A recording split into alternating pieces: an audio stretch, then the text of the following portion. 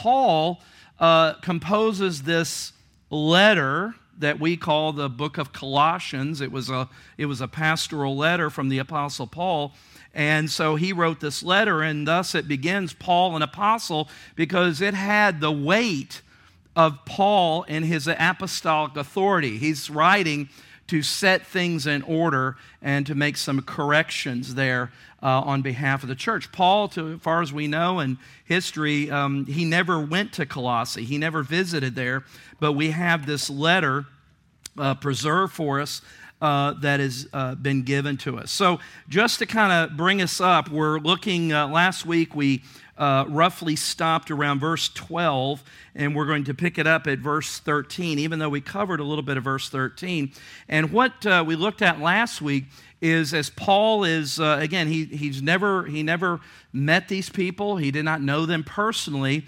But notice what it says in verse 9 of your Bibles. For this reason also, since the day we heard this, heard what?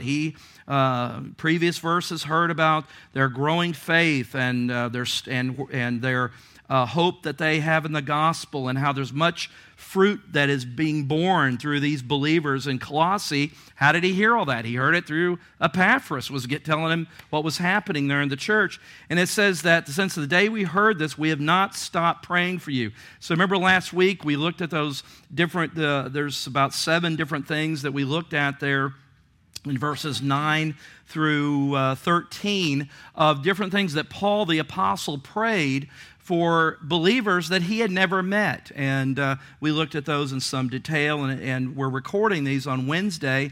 And also there's an outline attached, so if you go to the website where we post our sermons and teachings, you'll see the Colossians series there. And when you click on that, you'll see a PDF. Everybody know what a PDF is? A copy of last week's outline. It's a little hard to keep copies of last week's and weeks before back there, but if you want a copy to follow along, you'll see one attached, and you can pull it up and follow it along. So then we came to verse 13 as as Paul is wrapping up this prayer that he is praying, that he talks about that they would be filled with the knowledge of his will, verse 9, and verse 10, they would walk worthy, fully pleasing him. Verse 11, being strengthened with all power and glorious might, that they would have a great endurance in the faith. And then he says, verse 13, and we just touched on this when we ended last week, he said, he, Christ, has rescued us from the domain of darkness. And that word, I have the ESV printed out. You'll have to use your Bible. I can't print all the verses out, so you need to bring your Bibles. But verse 13, I'm reading from the Christian Standard Bible. Just do something a little different, but the ESV is what we'll have usually in the outline. But he talks about this verse 13, where it says, of what Christ has done, he has rescued us from the domain of darkness and transferred us into the kingdom of the Son he loves. In him we have redemption, the forgiveness of sins. We talked about that word transferred, that was a word that in the Greek speaks of when a people are conquered and they are deported from one a nation, armies come in and taken over this land or this nation or whatever, and they've conquered this army, and they've taken this group of people. I gave the illustration of like when the Allies came into Germany and Poland during World War II, and they found those prisoners, those Jewish prisoners in Auschwitz and Birkenau, and the different concentration camps, and they were transferred from one domain to another. That's the word that is used there. So Christ has transferred us, has deported us, we could say, from one domain of darkness into a domain of light. That's what Christ has done. We have been moved from one, as a conquering king, we've been moved from one domain to the next, and so we are now under the rulership of the kingdom of God. In verse 14, Paul wraps this section up and says, in him, in Christ. And one of the things that's so central about Colossians that we'll really see as we kind of get into it a little bit more tonight is we're going to see, and Colossians is noted for its very high view and language of the person of Christ. I said earlier that there was issues and false teachers that were coming in and bringing some confusion, bringing some false teaching into the church. And what Paul begins by doing is exalting Christ, is exalting the name of Christ, is exalting of who Jesus is. And we'll just get a little bit of that tonight, and certainly in the weeks to come, we'll get more into that. But that'll make sense when you realize what some of these false teachers were teaching of why Paul used some of the language he did to talk about Christ in the way he did, okay? And so he says, again, past tense, we have forgiveness, or we have redemption, the forgiveness of sins. That's what, again, part of Paul's introduction there, and what he gives thanks and he prays for. In talking about some of these issues that were going on, and as the weeks go on, we'll delve into these a little bit more in detail, obviously, as we go through the verses and chapter. But just by way of kind of highlighting a few of these, and they're not in your handout, but one of the first issues of the false teaching that we surmise from Colossians that was going on is that they had an inferior view. I'm talking about these false teachers, not Epaphras and the church. We're talking about these false teachers that were coming in, because when we get into chapter 2, he deals with some very specific things that give us an indication that these were some issues. These were some problems that he's correcting, that he's saying that this is not the way. Here's the correct view of understanding Christ. But they had they had an inferior view of Christ, and we know a little bit from church, commentaries and backgrounds that you may have heard of a false teaching that was very prominent in the first century, and the second century it was called Gnosticism. We don't really think that's what's going on here, because really Gnosticism came in later, but we certainly see a lot of the root systems of some of the false teaching. So don't worry about Gnosticism and what's going on there. But one of the characteristics that they had in common that we see later with this Gnostic cultish teaching that went on, and the reason he begins with this very high, exalted view of who Christ is because these false teachers, to kind of put it in just real simple, plain language, is they were not denying who Jesus was, but they were teaching that Jesus was one of many steps in order to attain kind of this super spirituality, to kind of, if you really want to get into the deeper things of God, Christ is certainly one of those steps, but there certainly is things beyond Jesus. And so they had a very distorted view of who Jesus is, and that'll make sense as we kind of look at some of these verses and see why Paul belabors the fact of using language that's very exalting and very high view of the person of Christ. All right, so that's one of the things that they had an inferior view of Christ. When we come over to chapter 2, verse 8, again, I'm just kind of throwing these out here in the beginning because I think as we walk through this, knowing kind of where we're some of the problems that some of these things will make a little more sense. Paul warned in chapter 2, verse 8, he said, "Beware or be careful that no one takes you captive through philosophy and empty deceit based on human tradition, based on the elements of the world rather than Christ." Another way that these false teachers were coming in is and we're not really exactly sure what these philosophies were, but we do know that they were not consistent with the gospel, because Paul wouldn't have warned them to stay away from that. No one takes you captive through philosophy and empty deceit. Now, remember, Colossae is in a what we would call Gentile territory. It's, even though there's a strong Jewish population there, but it's essentially Gentile. Its culture is Greek. It's under a Roman.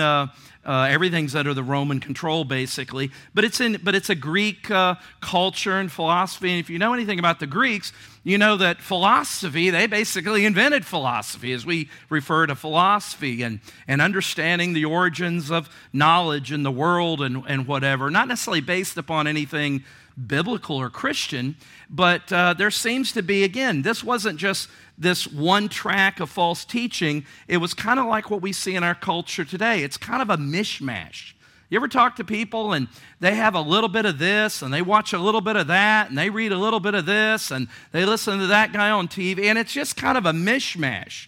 They got a real confused view of the Bible, of God, and they're not just down one road, but they just kind of got this, I call it lint brush theology. They just kind of gone through life and just picked up a bunch of stuff, a bunch of teachings and things, and they're kind of inconsistent, but that doesn't seem to bother them. So we kind of find that Paul's warning against these philosophies, and we're not exactly sure, but obviously being Greek, that there was a mixture of that. And then we come to also in chapter 2, verse 8, and all through chapter 2, into chapter 3 a little bit, is that part of this mishmash was they were also being drawn away by some kind of legalistic observance of Jewish traditions. Now remember, there was a large Jewish group there that had gone back to being deported, and one of the Roman leaders that had conquered in Israel,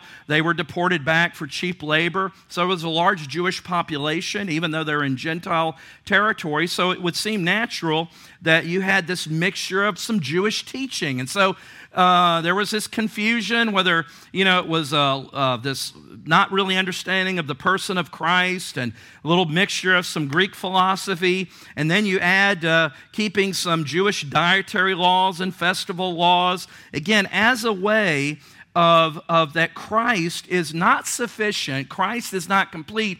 So we need to add some of these things. These are some things that, if you do these things, there's some ways that you can get more spiritual. Has anything changed? Not really. That's still out there. That still is something we have to be warned against. So we have that mixture. Then you also look at also in verse 18 of chapter 2, if that wasn't bad enough, look at this. Let no one condemn you by delighting, and again, the keeping of asceticism, which is kind of self-denial, but also in verse 18 that we see another thing that was being introduced there is the worship of angels. My goodness, this is like Sunday morning cable television, isn't it? I mean, you've just got a mishmash of all sorts of stuff. Now they're one of the issues is there's this angelic worship, and part of this, the roots of some of this false teaching that later became identified as Gnosticism, spelled Gnosis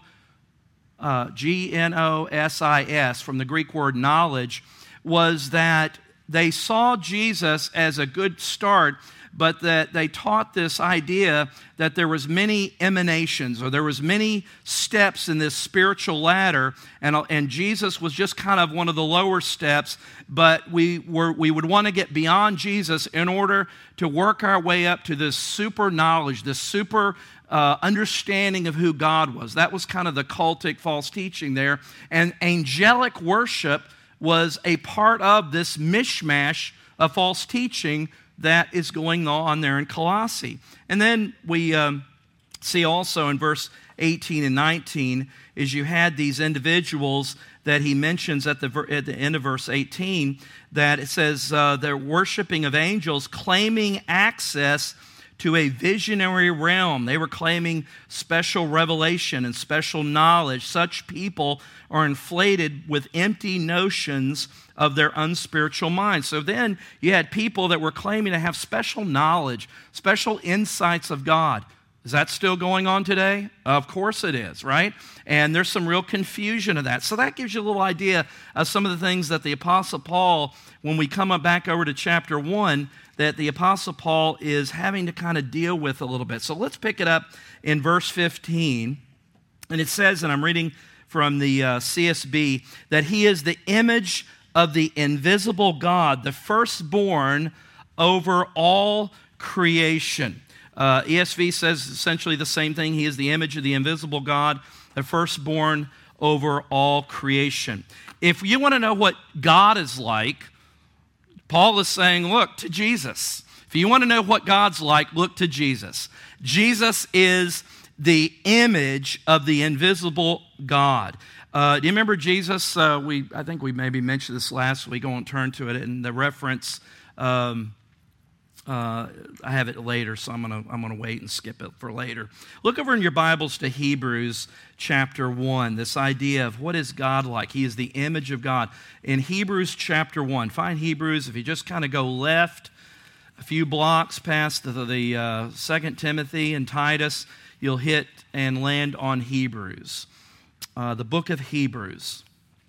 And we'll find something here in Hebrews chapter 1, and maybe I could get somebody to read verses 1, 2, and 3 of Hebrews with this idea of what Paul says in verse 15, that Jesus is the image, literally the image of the invisible God, the firstborn over all creation. We're going to talk about firstborn in a minute. But I want you to see another way that it's the image of God is talked about. Someone read Hebrews chapter 1, verses 1, 2, and 3. Notice it says, back in verse 3, the Son is in your version may be a little different, but your version said the exact imprint. Is that right, verse 3, Michael, back there? All right.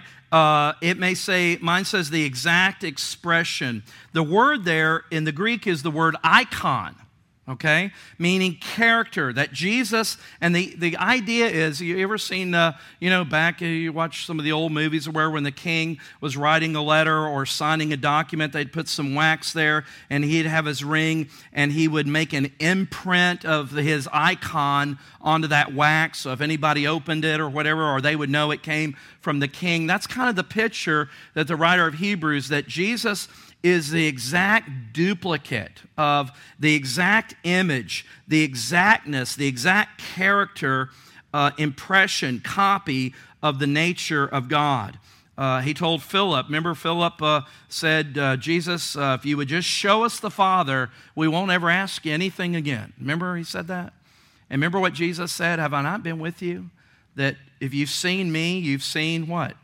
The Father. Now, he wasn't saying, as the Son, he's not saying, I am the Father, but he's saying that I am God. That's really what he was saying. He's not saying the Father is the Son and the Son is the Father. That's a misunderstanding of the Trinity. But he's saying, you've seen me, you've seen God. In other words, that have I not been with you, that you don't understand yet of who I am?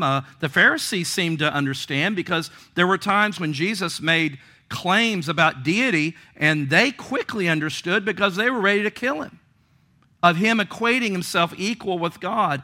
And so that's what Paul is wanting to convey here. And the reason, again, I talked about those false teachings is because if you have that in mind, he is certainly coming at it in a different way. He's saying that Jesus isn't just some rung up the ladder. Jesus isn't just a first step to a higher spirituality. You want to know God, you better know Jesus. There is no before and after. You better know Jesus. Okay? There's no multiple layers of spirits. There's no multiple layers of angelic beings.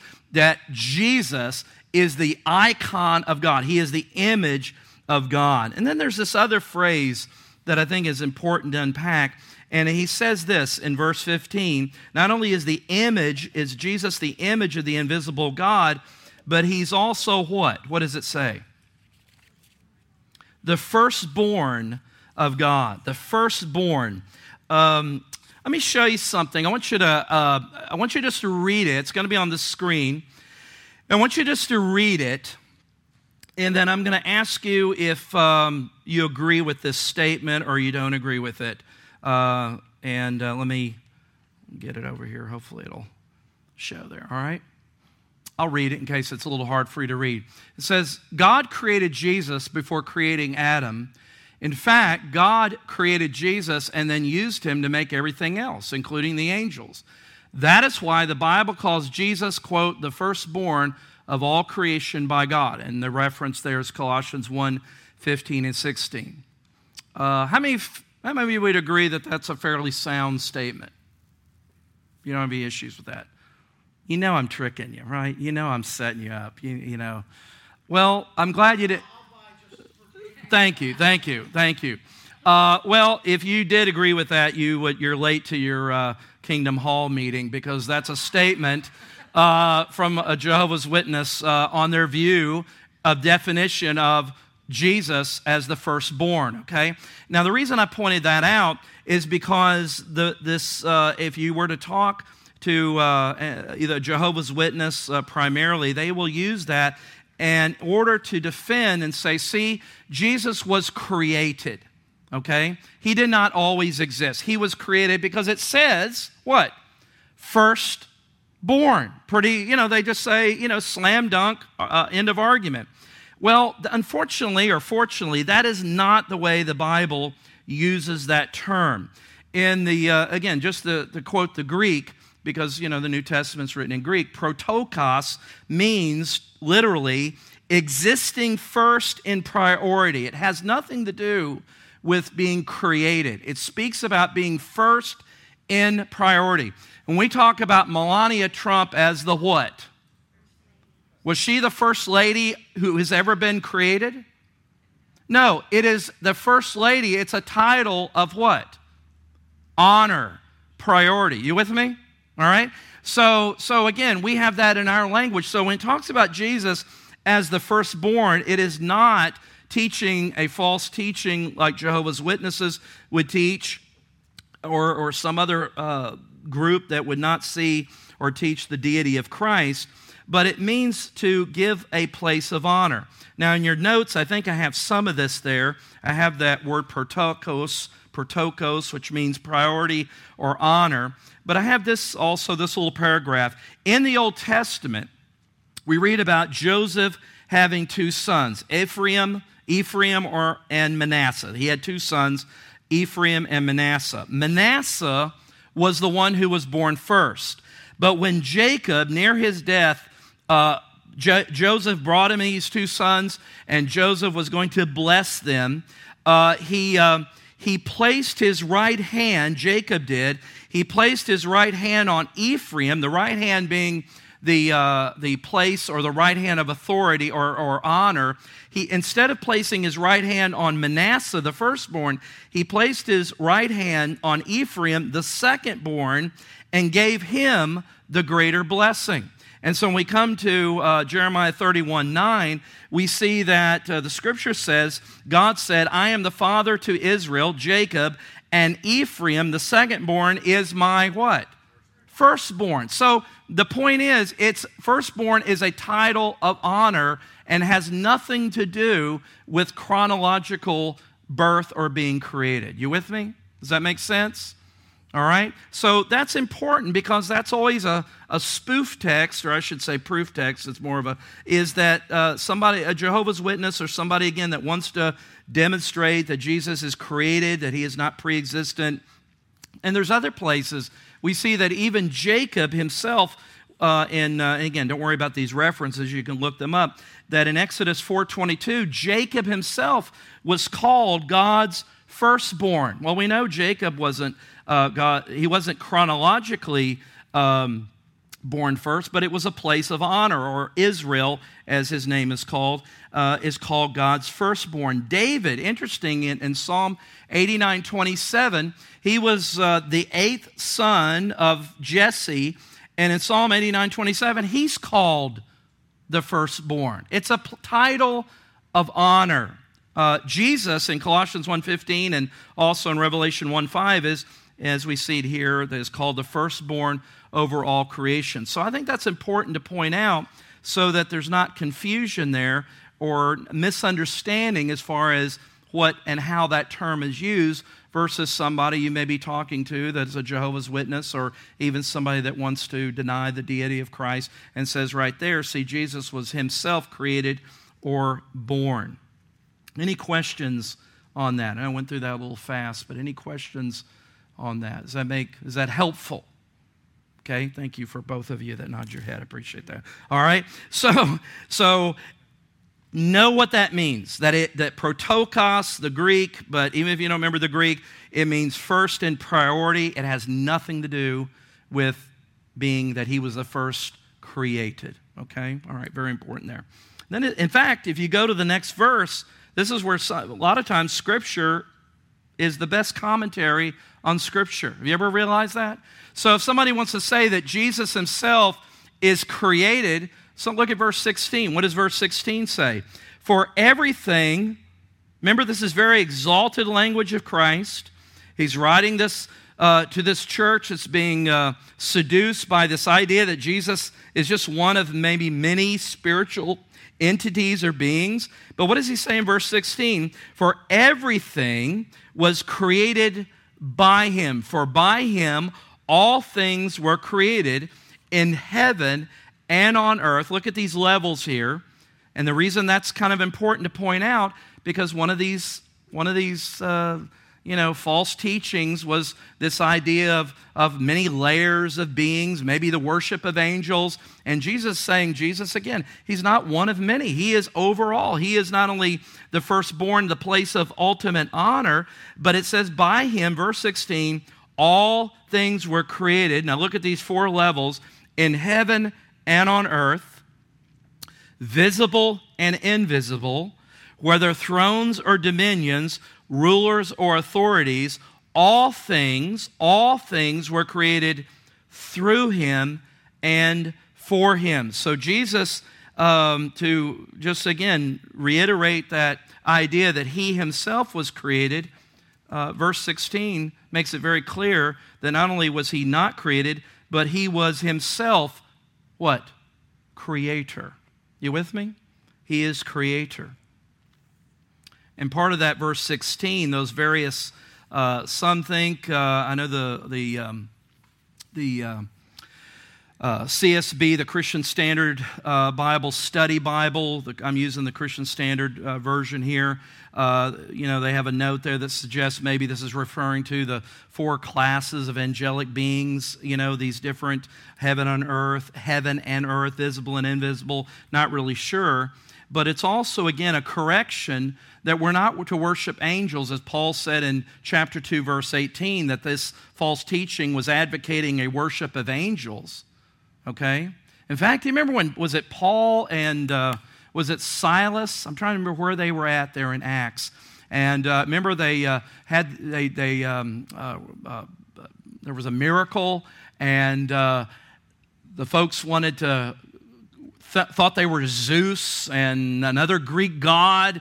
And you remember their reaction? No. We're your mere men. Don't worship us. The idea of worshiping anyone or anything other than Yahweh, God, is all through Scripture. We're not to worship angels. We're not to worship any created thing. We're not to worship any image of a created thing or any image of God.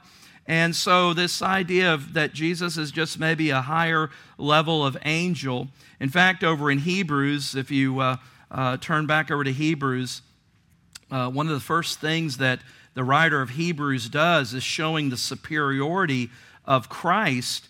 And the first thing that he deals with right at the very beginning of the book of Hebrews in chapter 4 is that Jesus is superior to the angels. Hebrews 1:4 says, so he, Christ, became superior to the angels, just as the name he inherited is more excellent than theirs. And for the first 14 verses after that, he's talking about how Jesus is superior to angels. And so this idea that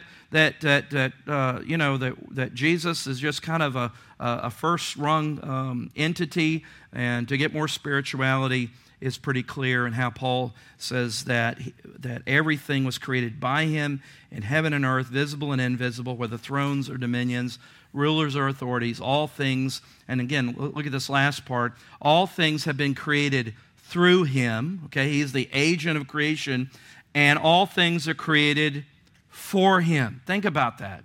All things are created for Christ. My life, I've been made for Christ. I've been made to glorify Christ. Everything. There is nothing that has not been made by God that is not to serve Christ, that is not to glorify Christ, that is not to exalt Christ. Even creation. Sometimes in our Christianity, we kind of have a skewed view that anything related to the creation, that's kind of unspiritual.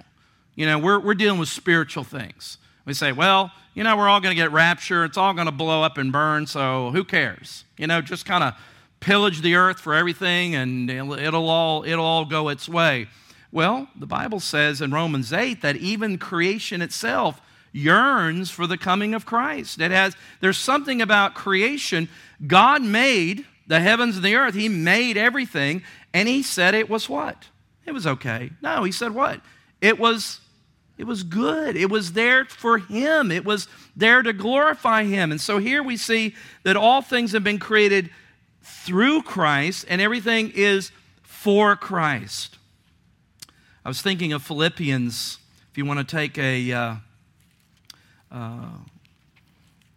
take a right and go to Philippians. No, I'm sorry, left. I was just teasing you. Go left. Go left, young man.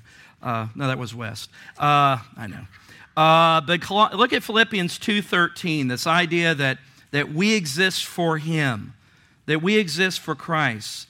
This is that wonderful chapter where Jesus is talking about the servant of Christ who came and came to earth, humbled himself, becoming obedient, verse 8. And in verse 13 of chapter 2, let me just pick it up in verse 12, Philippians 2, and I'm just going to pick it up in verse 12, but verse 13. Therefore, my dear friends, Paul says, he's written this along the same time he wrote Colossians. Therefore, my dear friends, just as you always have obeyed, so now, not only in my presence, but even more in my absence, work out your salvation with fear and trembling. Okay, work it out. Okay, this is you need to do this, right? But then in the very next breath, he says, verse 13, it's not working out in your own strength and power, because he says in verse 13, for it is who working in you? It is God working in you, both to will, and this is what I wanted to zero in on, to will and to work according to what? His good pleasure. We are made for Christ. Ephesians 2, 8, 9, and 10. We've been saved by grace through faith, and that's not of yourselves, as anyone should boast or brag. We know that, right? Then it says in verse 10, for we are his, notice the language, we are his workmanship. Literally, the word there in the Greek for workmanship could also be the word for masterpiece. We are his masterpiece. We are his workmanship. We are his special project, all right? We are his workmanship, created in Christ Jesus to do good works that he had planned before. But don't miss that we exist for his pleasure. We are his workmanship. Philippians 1:6 says, the good work that he began in you, he will finish it, okay? So all things are created through him, and all things are created, what? For him. I don't have any, if I want to talk about being under the lordship of Jesus, there's no area that is in my life that exists is not meant to be used and lived for the glory of God. And I think sometimes when we fall into this and other people talk about a lack of fulfillment or satisfaction in life, or that if my life, if my body, if my mind, if everything of who I am has been designed and created by Christ, for him, to glorify him, then I need that as I live for him, I find that joy and I find that satisfaction. If I'm going to take my car, my 2012 Altima, I'm going to take that car and I'm going to drive it off the Courtney Campbell Bridge because I just want to drive across that water and take a shortcut to St. Pete. I just want to drive. What's going to happen? I'm going to crash. I'm going to sink. It's going to be a disaster. Well, you know what? When I use that vehicle, here's the thing. That vehicle is not designed, it is not made to be used for that purpose, is it? Now, I know they got specialty cars, but I can guarantee you, that Altima is not designed for that purpose, all right? I don't have to drive off to prove that. I know that. My life is designed to glorify God. My life is designed to live morally, purely, to live in a way that is to honor Jesus because I have been created by him and for him. Don't miss that. You know the quote I love by St. Augustine, that our hearts are restless till we find rest in thee. I'm not made to live for myself.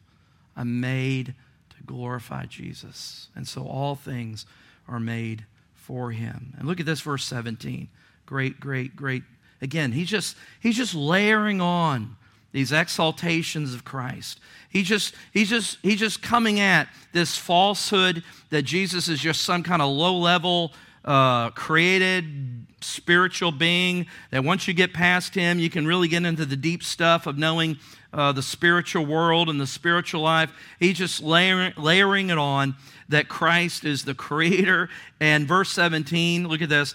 What is verse 17? It says, and he, Christ, is before all things, and in him all things hold together. All things hold together. That means that Jesus Christ is the unifier of all creation. He is the unifying principle. He is the sustainer of the universe. I was thinking about that, and I was not. Now, I took science in school just to avoid math, because you remember it say, well, if you take a science, arts, or something like that, not physics, not that kind of stuff, because I wanted to just avoid math. That was my goal. And but sometimes you could take a science class, and dodos like me could avoid any math, right? And that's why we are dumb with math today. But and again, science had its own challenges, especially when they snuck in math. Like, hey, wait a minute, physics, how does that get in here? I thought I was avoiding that. But there is this law of science. I was thinking about this idea of holds all things together. Now, the component of our universe is the atom, right? As far as the basic, I know there's other smaller elements, but let's just talk about the atom for a second. And I know I have some science minds here, so if I totally destroy it, you can help me out here. But there's a law of science I was reading about it's known as Coulomb's law of electricity, that says that like charges repel. Now, you know this from two magnets. I remember these two little magnets. They were like two little dogs or something, and you could put them together and they'd kiss, because the magnets would come together or whatever. But if you had two positives, what would happen? You'd find it's like there was something there, wasn't it? I remember as a little kid having those two magnets, and it was like something invisible that I couldn't see, but I couldn't put them together. Those were two positives. You couldn't do that. But if they were opposites, talking about opposites attract, if you had a positive and negative, then they would go together, right? Well, Coulomb's law of electricity says that like charges repel, and those magnets are a good example. Now, here's what I was looking at, and I thought this was, again, thinking about this idea that Jesus holds all things together. Here's a mystery. If opposite charges attract and like charges repel, kind of like those little magnets, those two little, Scotty dogs that I remember having those magnets. Here's a mystery. In the nucleus of an atom, there are protons that are packed together, and these protons are all positive charge particles. Now, I know you have neutrons, and they're neutral, and you have these positive charge particles that are packed in this atom. And what is it? The neutrons and the protons. Neutrons are kind of neutral. They don't, I'm not saying they don't do anything, but the protons, they are positive charge. And then you have, the electrons out there, kind of floating around they're not floating around, but they're they're negative, right? But in this atom, you have all these protons that are positive, all packed in. Now, what did we just say about this law? That positive repel. It is the opposites that hold together. You with me? It's the like that are supposed to repel, but in this atom, you have all this positive charged protons, and what are they doing? They're not repelling each other. They're packed in there. Now, I know scientists have, just in reading, there's some different theories. They have this, about this atomic force. Sometimes they even talk about this atomic glue. But really, they don't really know why these positive protons in the atom aren't repelling each other. What is causing them to stay together? Because you know what would happen if they all suddenly, right now, if all of a sudden all the atoms began to repel each other, we would be non-existent. We would come apart. And that's not even we would just, I don't want to say destruct, we would not even, can't even imagine what that would look like. What holds them together? What does verse 17 say? It says that Christ holds everything together. I found that pretty interesting. Not only does he hold literally everything physically together, and I think that if you, is it nuclear fission, F-I-S, is it F-I-S-S-I-O-N or I-O-N?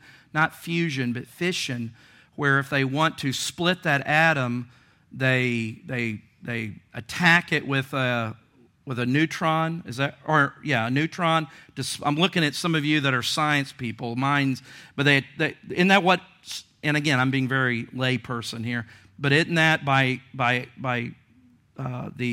as far as in the lab, so to speak, by attacking it or importing a neutron into that atom to cause it to split? Is that kind of a rough way, ignorant way of? All right, you're the science man. In that kind of is that fairly roughly all right? And that energy that is derived from that split, in I know there's a much more elaborate means to it, but that essentially is what we get nuclear atomic energy by that fission that is caused by the splitting of that atom by attacking it with a neutron to break up those positive protons. And that's what causes, or I know many other steps, to a nuclear atomic reaction. Is that roughly okay? All right. What holds it all together? What holds it all together? Now, interesting, if you look up 2 Peter 3:10, it talks about, do I have the scripture there? I don't know if I typed it out there. Do I have it there? Look at 2 Peter 3:10. It's on number 5 of your outline. But the day of the Lord will come like a thief, and then the heavens will pass away with a roar, and the heavenly bodies will be burned up and dissolved, and the earth and the works that are done on it will be exposed. The Bible indicates that way before any concept of atomic fission or any of these things, that there is a day of the Lord in which everything is going to be burned up and dissolved.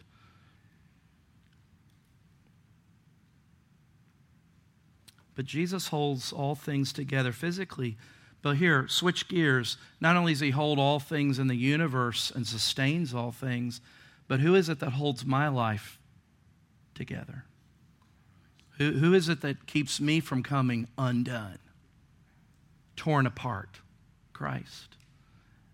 There's times in which, had Jesus not kept me from discombobulating by emotions or issues, what keeps me together is Christ.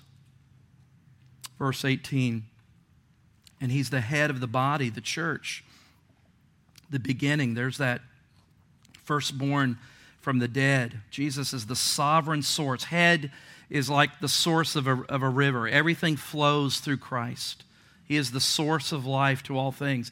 And that firstborn from the dead, you may say, well, wait a minute. there's been other people that have been risen from the dead. Lazarus, the widow's son, Elisha. But they died. They eventually died. Jesus, being the firstborn from the dead, was resurrected from the dead. He never tasted death. He never died again. Lazarus, they eventually had a funeral for Laz. All right? They had a funeral for him. And whoever the widow's son was, that Elisha had this miracle, eventually he died again. And he never came back. But Jesus is the firstborn from the dead, meaning like us, that his resurrection, we see a future resurrection. Verse 19, Paul's just layering this on. Got a couple of verses, and we'll wrap this section up. Notice this, again, if somebody were to say that Jesus Christ, the Bible doesn't teach that Jesus Christ is God, a very God, that he is not, we sometimes talk about the deity of Christ. We've not even gotten into 20 verses and seen several examples here that show that to be patently false. Not just that of what Paul's saying there. Look at verse 19. For God, verse 19, I'll read it from off your handout there so it's not confused. For in him all the fullness of God was pleased to dwell. I'll read it from another version. For God was pleased to have all his fullness dwell in him. Similar. Look over to look at chapter 2, verse 9, Colossians. Just kind of look over there to the right a little bit. Someone will read verse 9, Colossians 2, verse 9. We'll see that Paul kind of brings this home again of this God, a very God. Someone read verse 9 of chapter 2. Out loud.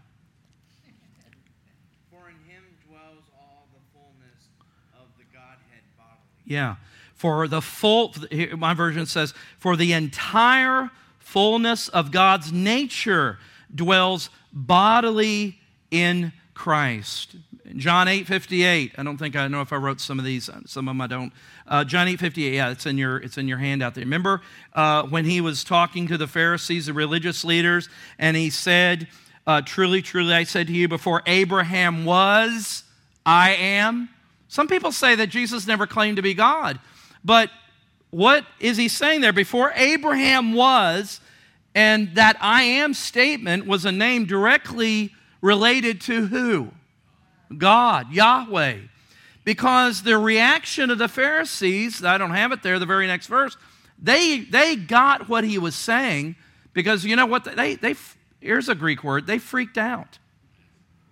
They went crazy because of the blasphemy that in essence, they understood that he was saying that he was God. Of course, Jesus claimed to be God, and some of the Pharisees understood it more than some people. And John 20:28, after the resurrection, Thomas, doubting Thomas, we like to call him, he says, I'm not going to believe it until I touch his side, his hands. And Jesus allowed him to do that. And what was his response? My Lord and my God. Now, you've heard me say this before. Jesus did not rebuke him. If, like the Jehovah's Witnesses, Jesus is just a created servant of Jehovah, then he received worship that's only uniquely allowed to Jehovah. Jesus received that by receiving Thomas's response, my Lord and my God. And you heard me say that one time talking to a Jehovah's Witness, they said, well, it doesn't mean that. It just means, oh my God. Right. So how do I get to know God? How do I get to know God?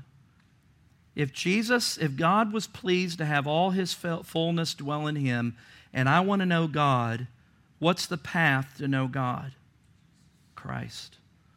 All the fullness of Christ, all the fullness of God is in Christ.